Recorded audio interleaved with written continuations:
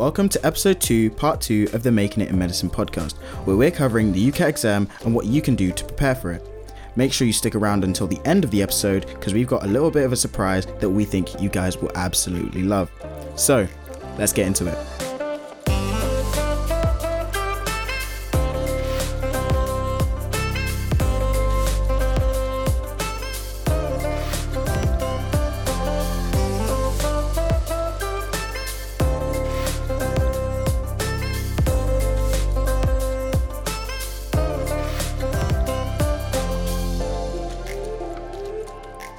Right, welcome to episode 2, part 2.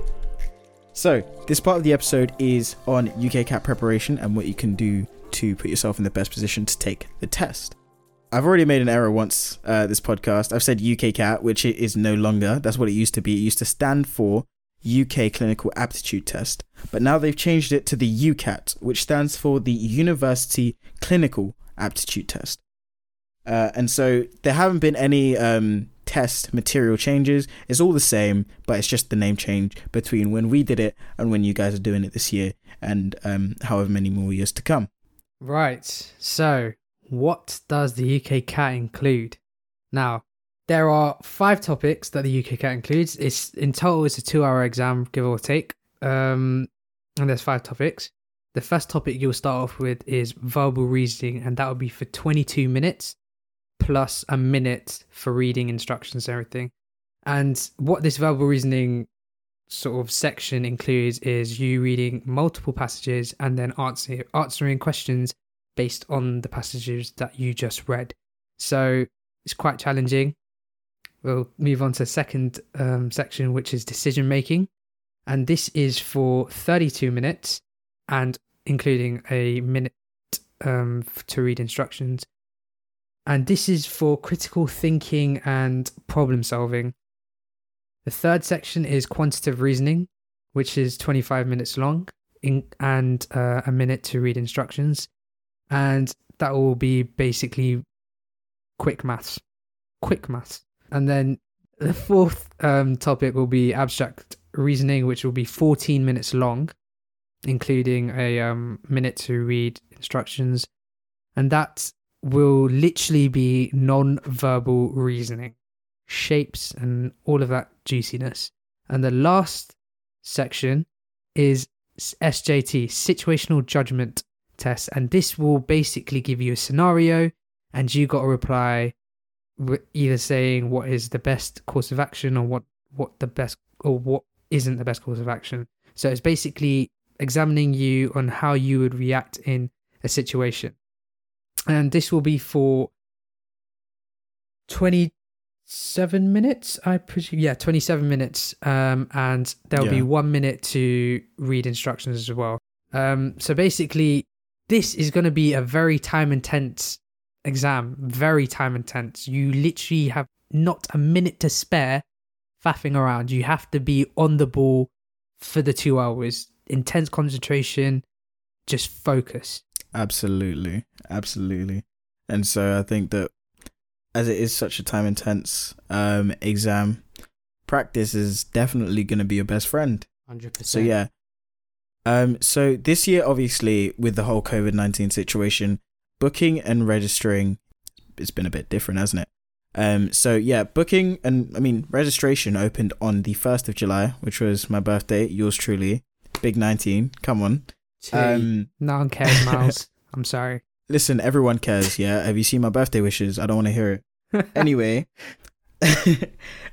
so the test costs around £75 for students taking the test in the UK/the EU, and outside the EU is about £120. I mean, if you're not sure, again, check the UCAT official website for the actual prices, because I don't know, they might change. I don't know, did they change from last year? I mean, they might have. Also, for those of you who aren't in the best financial situations, there is also a bursary scheme that they offer. And so, again, go to their official page to find out more. I think it says something about you need to provide one piece of evidence that makes you eligible for the bursary scheme so that you don't have to pay a certain amount of the actual cost of the test. Okay, cool. One thing I just wanted to add before I do start. So The reason why UCAT is so time intensive is because they want to test your prioritization skills. So a quick tip, especially in verbal reasoning, which was by far, in my opinion, the hardest. PTSD. If you can't, seriously. I'm sorry. yeah, word. PTSD. All right. So if you do come across a question which looks a bit long, just move past. Like, there's going to be, the way they do it is they just mix it up with like really long and short questions. So just try to do all the short ones, and you can even flag it and come back to it if you really need to. But from what I remember, I wasn't able to do all of the verbal reasoning questions properly. So just keep that in mind. Just make sure you're prioritizing the questions and do as much of the easy ones as you can. Okay, so moving on to the scoring system. Each section is scored from 300 to 900. So then your total score would be between 1,200 to 3,600. And then basically you have an average of those 4 sections, and that's generally your score. And in my opinion, I think 650 is considered a good score. And just, I think that you can apply to most universities with a score of 650. But if you have a score of 700, I think that's really good. And it's very likely that you will get all the interviews for all the UCAT universities that you apply for. So one important thing to mention would be that different universities have different requirements and cutoff points. So make sure you thoroughly research this before applying, and all the information would be on the university's website. So just make sure you do check that out. Yeah, on top of that, right now, for UCAT, 26 medical universities take it in, and there's 6 or 7 BMAT universities. That will be for a different day. But regarding UCAT, this year, since due to the pandemic and COVID screwing everything up, students will be able to take their exam at home as well as in each test center. So I don't know how they're going to like sort things out in that sense, or what they're going to do. But for those this year, make sure you bang the exam. Yeah, do check it out on the website if you do want to think about taking it from home. And one thing I did forget to mention, so I'll quickly add it in here now. So the final section, the SJT, that is scored in bands. Band 1 being the best one, and band 4 being the worst. And generally, a lot of universities do have a minimum of 3, and 2 and above is generally a good score. Right, onto our experiences, lads, and what you actually use to prepare. Miles, why don't you break it down for us? What do you do? How do you experience it? What was your experience? First of all, let's just say that this whole time of my life was very traumatic. I don't like to revisit it often, but I'm gonna do it for the podcast.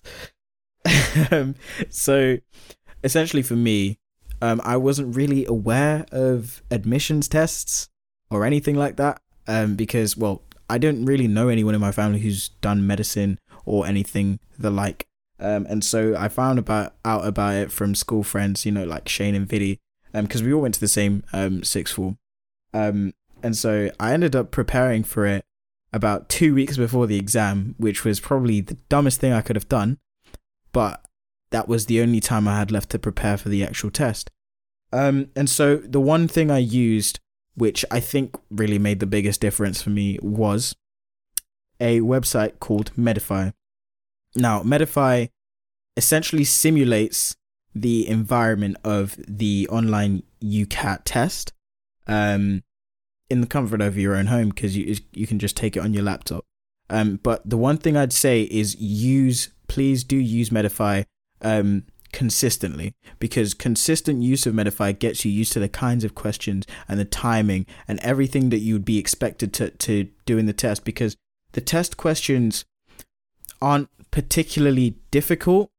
It's the difficulty comes when you have to do this level difficulty work at such a high pace. And so doing it over and over and over again, getting yourself used to this level of difficulty at a high speed, is what will really allow you to push your boundaries and push your marks higher and higher. It's always making sure that you replicate exam conditions. That's for any exam, junior A levels, GCSEs, whatever exam you do. It's repetition and replicating exam conditions, because that will make sure once you actually enter the test center or wherever, or if you're doing it at home, you know exactly what you're doing. You know how to set yourself out, where your things are, what you have. So you'll probably have a whiteboard or a scrapboard to make notes down, and you know exactly how to sort of focus yourself in that condition. So like Miles said, repetition.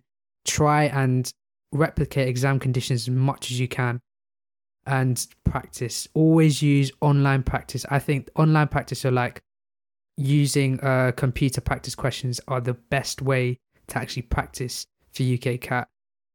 Yeah. I think that a lot of people go and get the ISC medical book, those big, you remember those big fat chunky, 1,250 questions on the UK CAT. Oh my God. So literally everyone had those. And so my one criticism is that, yes, the difficulty of the questions are hard, but it doesn't get you used to the format of the exam.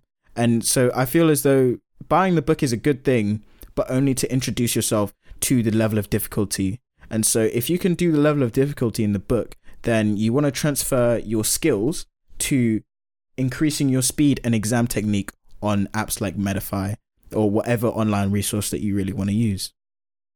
And by the way, this is not a paid advertisement. We're just recommending it to you. Yeah. We actually think it's useful. But, well, my experience was more of a lesson for me. What happened was, so like Miles, I wasn't quite sure that there were admission tests until, I don't know, maybe like the end of year 12. And when I did realize, it was fine, but the problem is I just wasn't sure about when I had to start revising. And because we had mocks and stuff, I just kept it way too late. I revised with a friend probably before, like a week before my exam. And let's just say, I mean, I did get a good score, but it wasn't something that I was hoping for. That's because you're smart, bro. No, not even. Like, my score was good enough to get me interviews, but I wasn't as comfortable. Like, with a score of 700, okay, fine, like, you could expect interviews and stuff, but it just had me like on the edge, just a bit worried, like if I was going to get any interviews or not. So it just meant that for when BMAT came around, I just knew I had to start early, and I had to just put the work in like 2-3 weeks before BMAT exam if I really wanted to do well. So guys, take it as a lesson. Please don't leave your UK CAT or UCAT practice to the last minute, because it doesn't help. You really need to get used to the online system and prioritization, and like literally focus on the timing as well, because the timing is so tight. Like just get that practice in. Yeah, word. Everyone who's done it will tell you like it is peak. So just make sure you start revising, or not revising, but practicing early, and then that will actually help you a lot. And when I say early, like it varies for different people. I can't really recommend like a specific time scale or like specific number of weeks to you.